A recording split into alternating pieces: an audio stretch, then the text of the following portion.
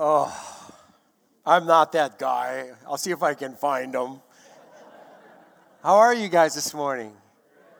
It's really a joy to be with you. I don't know what you did to deserve Mark Spencer twice in a month, but here we go. I'm actually really excited about this series, What Makes a Disciple. I think that we need to keep thinking about what does it really look like to be a Christ carrier. I appreciated Erica's exhortation, and I think there's probably nothing more important for us to think about. Jesus gave us a clue. He said, by this, all men will know that you're my disciples. What's the marker? By your love. It's by this, all men will know that you're my disciples if you love one another. Now think about that, because normally when we hear that, we're like, oh no, another sermon on love. And it feels so big, because what Jesus is talking about is, I want you guys to love one another, to love everyone you encounter in the same way that I've loved you. That's no big deal, right? But think about this for a moment. I think Jesus is giving us a clue, because when we say, I love you, or I want to love you, what we're really saying is, I want to God you. I want to do unto you as God would have me to do. I would like to, in some way, express the God who is in me towards you. But it feels so big. It's kind of like eating an elephant. How do we do this? What does it look like? And just like, the common sense wisdom is, how do you eat an elephant? You eat it one bite at a time. So I'm praying and I'm saying, Lord, if we're going to talk about this marker of love, where do we start? How do we really practically dig into this? And I realize, that even God starts small. Think about that. Would it have been a problem for Father just to go, hey world, bam, it's all there. But instead, he begins with light. And then there's that unfolding day after day, layer after layer. And then he doesn't go, okay, now just fill it with people. He starts with Adam and Eve. When he launches a nation, he starts with Abram and Sarah. When Jesus comes to restart the world, he starts with 12. Small beginnings are not to be despised. And so I don't think we should despise the small beginnings of what does it look like if you and I are going to be these disciples that love people in a way where they go, oh, there's something different about you. And so I thought, well, let's talk to the Apostle Paul. And I opened up 1 Corinthians, and love is patient. Can I get a hooray? We're going to really talk about this, because patience is so important. It's so foundational. It's everything that love is expressed through patience when you wait for someone in a way that demonstrates God in you.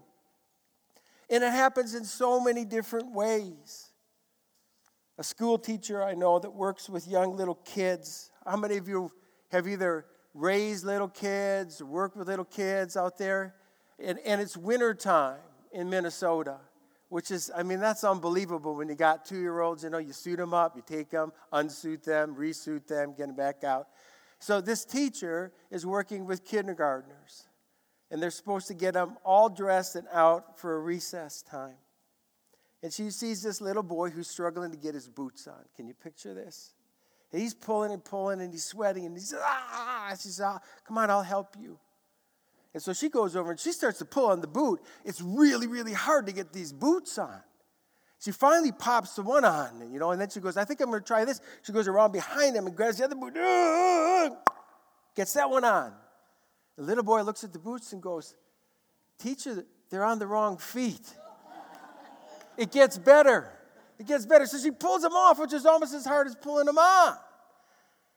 And then as she's pulling the second one on the right foot, he goes, well, teacher, these aren't my boots. She's like, oh, no. She goes, but they're my brother's. I was supposed to wear them. So, okay. She gets it. Finally gets the boots on. The little boy stands up, and she goes, "Oh, where are your mittens?" And he goes, "Oh, they're inside my boots, stuffed up to the toe."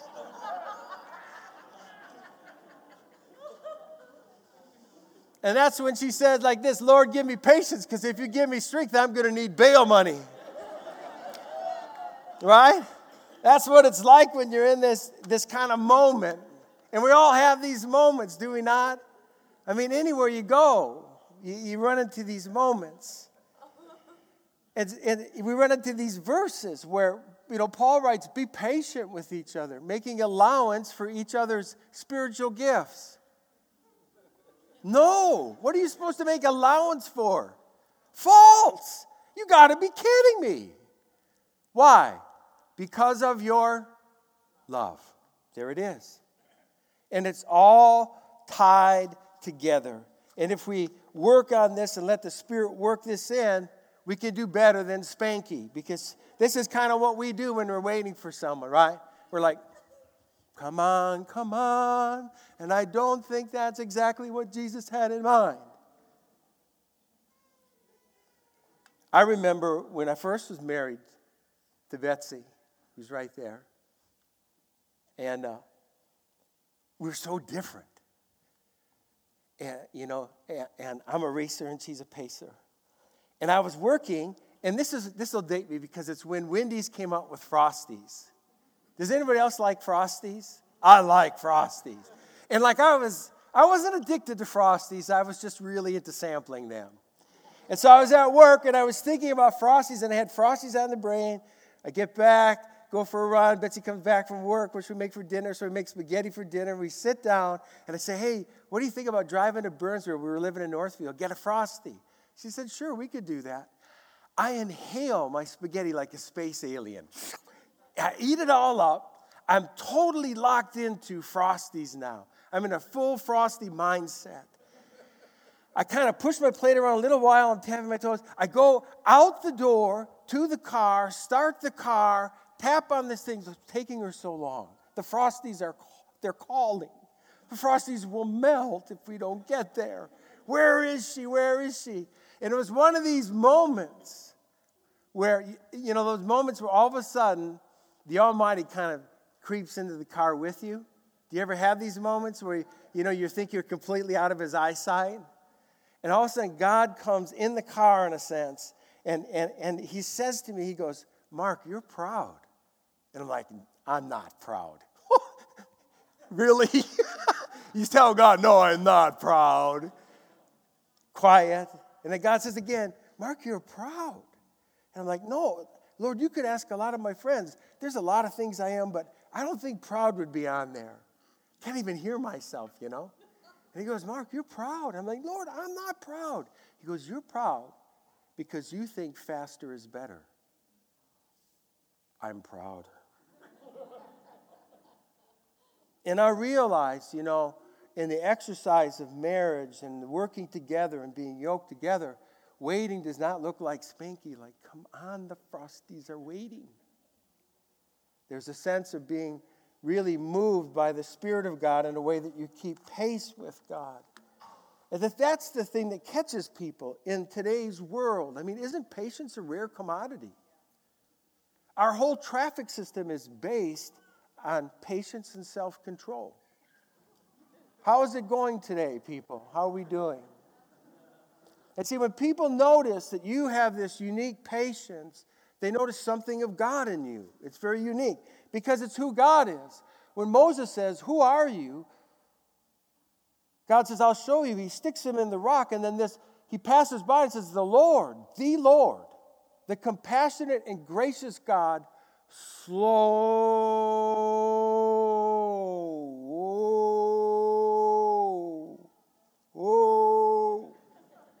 to anger, abounding in love and faithfulness. You see, on his calling card, it says, God, the Lord, slow to anger. Aren't you glad for that? I'm so glad. I mean, in that moment when I'm telling God that I'm not proud and he's trying to express to me that I am, that he's patient, that he works with me. And God demonstrates to us over and over again he's got this incredibly long fuse. And he's saying that I want you to love one another in the way that I loved you, which is going to look like an incredibly long fuse. And so our working definition is that patience is the capacity to calmly put oneself on hold for the sake of another. That's what God's talking about. He's not talking about, come on, Betsy, the Frosties are calling. He's talking about a willingness, a capacity, an ability that I have to put myself on hold for you. It's a deep and obvious gesture of love when someone waits. In fact, there's a group of churches down in the southeastern sector of our country. If I'd mentioned the church group, you would know about them. They account for about 25 to 30,000 believers at various sites down there. And they were going to do a sermon series on the fruit of the Spirit. And so they surveyed this group of people and they said, would you help us in the sermon series? And would you answer some questions? And one of the key questions they asked is, okay, there's these 9 fruits of the Spirit. Which is the one that you crave the most, you want the most, you desire the most? What do you think they said? Love would be the one that I would have gone with. Maybe joy. I think in our world, maybe peace. 53% said patience. 53%. Now, keep in mind, this is not Silicon Valley in Southern California or out there people are racing around in their Lamborghinis. This is the Deep South where people talk real slow. How you do? And 53% say, I need patience. And the reality for all of us, as we go through life, it doesn't matter what stage of life you're at, we crave this pearl of patience, this thing that is crafted in us, this fruit of the Spirit. And when you think about an oyster and how a pearl is made, it's an amazing process. It's a great metaphor for what we're talking about this morning. You see, what an oyster needs, if it's going to make one of these beautiful pearls, is only 2 things. It needs an irritant, and it needs time. Because what happens when the irritant hits is that this piece of sand gets inside that shell, which has got the makeup. All of a sudden, my volume went up. Sorry about that. And it goes into this interior that's soft. And it's kind of like the meniscus in your knee. And so when it gets in there, you can feel it great. And so it's irritating it. But what the oyster does in response is it secretes this thing called nacre, which is what forms the outside crusty shell. But on the inside, it doesn't crust. Instead, as it gets irritated over and over again, it applies another layer of this nacre. And eventually, thousands of these incredible thin layers of nacre that are lustrous and translucent produce this pearl over a period of about 20 years. And that pearl has a lot of value. It's said that the most potent of oysters might only produce 2 of those beautiful pearls in a lifetime. They need time and an irritant. Now, the parallel is, for you and I to produce patience, we only need 2 things. Can you guess what they are? Yeah, an irritant and time. And your irritant might be sitting next to you right now. If you don't have an irritant, I'm sure your friends have irritants that they would lend you. Now, think about this, though. How is it that works that way? Why does it work that way? How does the oyster produce this all by himself? Did he come up with it in his laboratory? Did he somehow manufacture this out of his own strength and ingenuity? No. He was made by God to produce pearls. You and I are made by God to produce fruit. Namely, today, patience. So, the big question is how? How do we do it? How do we really cooperate with God in a way to do this? And I think there's 3 important elements for us to consider this morning if we're going to become more patient and therefore become more loving and therefore become marked as his disciples. And the first element I want you to think about with me is posture. How you posture yourself in your life is important because it has a direct impact on our capacity. You see, when you're impatient, what you've done is you've run to the end of yourself. Now, if you just stop there, you're posturing yourself on your limited resources. And what will you do? But there's a different posture. But you see, we feel it because we can wake up on a day and we don't even feel like we're all there. This is me on a Monday morning. On a good Monday morning with strong coffee, I'm about half there. And finally, I get myself together, but along comes a person who reminds me of oysters, if you get my drift. And they start to do what they do to produce pearls in Mark Spencer. But in order for me to be patient and to bear with, there's a part of me that has to be vested. I have to give part of me away. And you see, if I'm postured in just my limited, finite Mark Spencer resources, what will happen is I will feel a huge gap. And if that keeps happening over and over and over again, like you young moms with kids that are circling you in the kitchen like, they're going to tie you up and burn the house down. You finally feel like, I don't have anything left.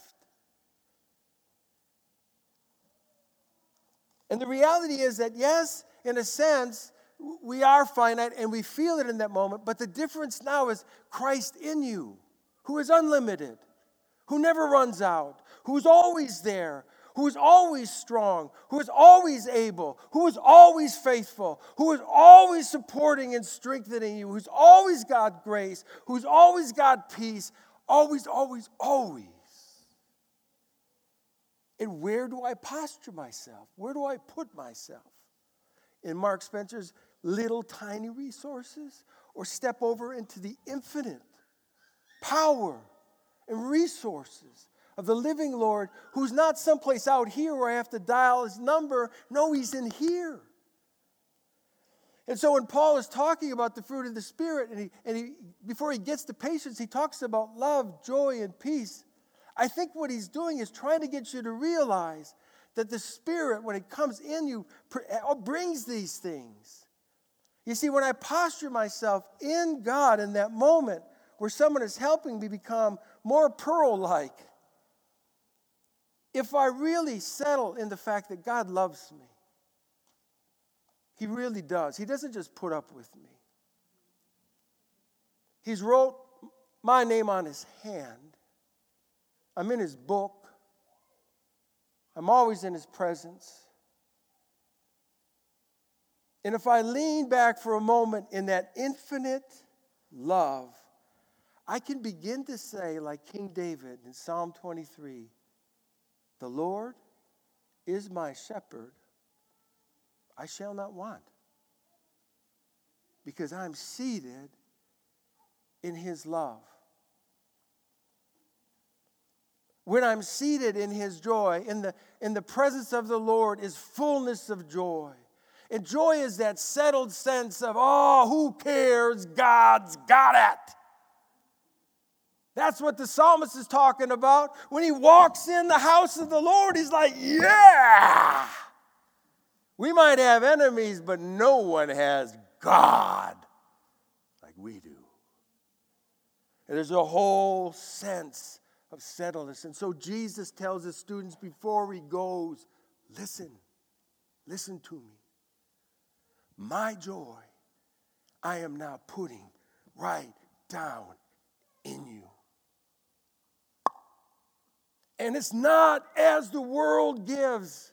No, because as the world gives, it could rot. It could fall apart. Someone could steal it. This is given by the Almighty, and when he inserts it in you, it's kingdom come. Just try to tangle with that. In God's peace, shalom, the world as it should be, His creation and the Creator together, joined inseparably, never to be torn apart, in His love, wrapped in joy. It's just like the priestly prayer that I could be one, even as He and the Father are one. I've got a seat, in a sense, with the Trinity. That posture enables me to welcome the irritants. I have a new Statue of Liberty in my office. Lord, send me your irritants. And together in your love, joy, and peace, we will have many pearls. Do you see the difference? This is why the psalmist says, I can be still before the Lord and wait patiently for Him. Not for what Mark Spencer thinks he needs or wants, but because Mark Spencer has repositioned himself. And when I sit down in this chair and I settle into His love, I'm aware of His joy and His peace. I have a new perspective. I have a new capacity. I see the person like God sees them. I see the situation like He sees it. And I embrace it. And even more than that, you get to the second element, which is very critical. You get power. You have now tapped into the infinite, unlimited, unchangeable, irresistible power of God. You see, the goal of this is not the fruit of Mark Spencer, it's the fruit of the Spirit. It's His power in me. And I'm surprised at how many Christians they'll spend time reading their Bible, doing their best to pray, but they have this devotion over here, and then they go to work, and they're not walking in that. They're walking in panic. They're walking in hurry. They're walking in fear. They're walking in confusion. Walk with Him. This is why Paul has these verses. May He equip you with all you need doing His will. May He produce in you. Who produces it in you? He does. Through the power of Jesus Christ. Every good thing. God's working in you, giving you the desire and the power to do what pleases Him. That's why I struggle so hard, depending on Christ's mighty power. You see, you don't try to be patient. You cooperate with it. Is the Holy Spirit in you, people? Not a rhetorical question. I'm interviewing you now. Yes, He's in you. Is the Holy Spirit patient? Yes. Is He really patient? Is He more patient than you? If you rely on Him, what do you think could happen? More patience. You see, that's why Paul is saying, I depend on Christ's mighty power. I'm posturing in a way where I connect with the power so I can partner in that moment. I can't, He can. He will. And every single moment that you encounter something that causes you to become a little unsettled, a little bit more stirred, a little what you could call impatient, is an opportunity to do the third element practice. Because when I run out of me, I can run into Him. I can trust Him. I can let Him. I can follow Him. I'm not going to run away from the irritant. I'm going to embrace it as a potential pearl, as something that God is going to grow in me. And I'm recognizing in that moment that I can't, He can. I can recognize He's in there. And there is a way. And I need to practice that with my posture, with relying on His power, and doing my best to follow Him. Which is why Paul says here in 1 Thessalonians, I urge you, brothers and sisters, warn those who are idle and disruptive, encourage the disheartened, help the weak, be patient with just a select few. No. Everyone. Yep. Even Aunt Melba. Got to be patient. And the beautiful thing is that wherever there's a command in Scripture, there's attached to it grace. As I step into it, grace follows. It's a possibility. But it all depends on my posture, my willingness to partner with His power and to practice what He tells me to do. Now, just so you don't go away thinking that this is some magnificent moment that only happens once or twice in a lifetime, I think you get it's not. It's a daily practice. I want to close with a story. Probably one of my favorites. Story of patience practiced by a cab driver from New York City. Can you imagine that? He tells a story about one of his days. He says, I arrived at this address and I honked the horn and I waited a few minutes. That's pretty good for a New York cabbie. Then I honked again. That's New York. Since it was going to be the last ride of my shift, I thought maybe I should just drive off. But I felt I should stay. Something told me to stay. That's posture. So instead, I put the car in park and I walked up to the door. And I knocked. And I knocked again. How's he doing in the patience department, people? Knocks again. Finally, he hears this little voice. Wait a minute, I'm coming. And he can hear footsteps and something being dragged along the floor, so he gets a little nervous, steps back from the door. And when it opens, there's this little 90-something-year-old woman standing before him, dragging a suitcase. She had a print dress on and a pillbox hat. He said it looked like something right out of a 1940s movie. There by her side was this nylon suitcase. And then I looked up and around. And in the apartment, it looked like no one's lived there for years. All the furniture was covered in sheets. There were no clocks on the walls, no knickknacks. There was nothing on the counters. There was just this one cardboard box in the corner that was filled with photos and glassware. Would you carry my bag out to the car? The cabbie says, I took the suitcase. I offered her my arm, which she took. And together we slowly walked to the curb. And she kept thanking me for my kindness. And I said, it's nothing, lady. I just try to treat my passengers the way I would my own mom. She looked up past that little hat and said, oh, you're such a good boy. When we got in the cab, she gave me the address of where she wanted to go. But she stopped me short and she said, could you drive through downtown, please? It's not the shortest way, I said. Oh, I don't mind. You see, I'm in no hurry. I'm actually headed to hospice. I looked in the rearview mirror. Her eyes were glistening. I don't have any family left, she said. The doctor says I really don't have long.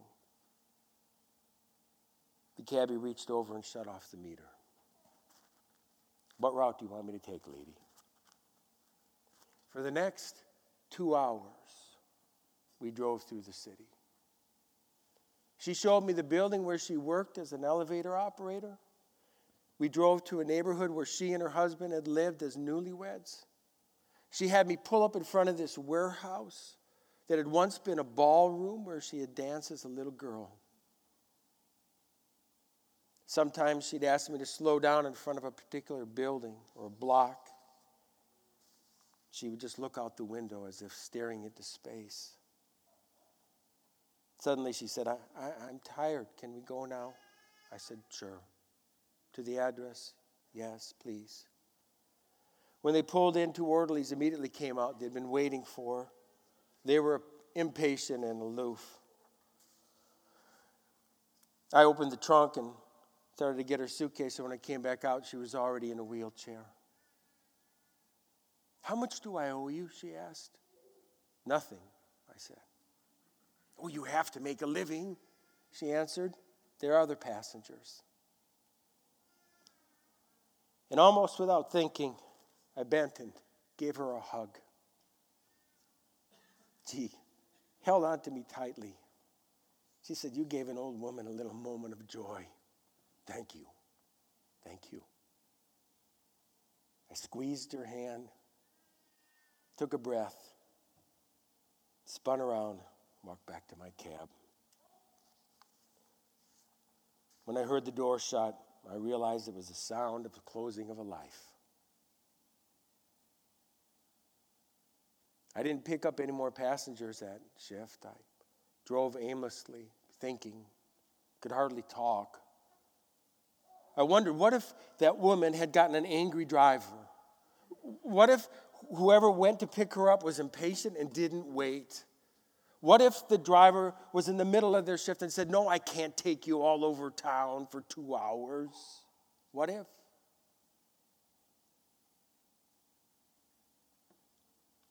And then I realized in a quick glance, I don't think I've ever done anything more important in my life than what I just did. I gave a little lady a slice of patience, which gave her life.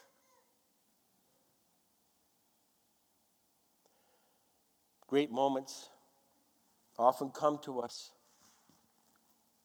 beautifully wrapped in inconvenience,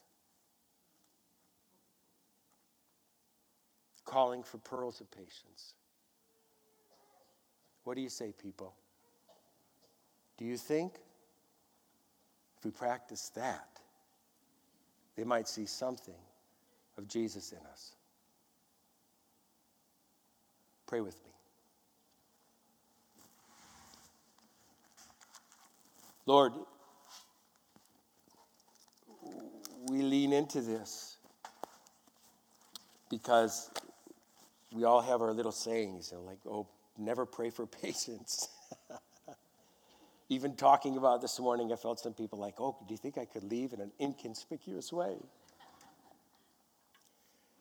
But I think when I visit this story, so oftentimes I just hear such beautiful things, such love, such life. And I think about you on your gospel parade, and I think about all the times where people came to you and said, can you come to my house? Can you heal my daughter? Can you?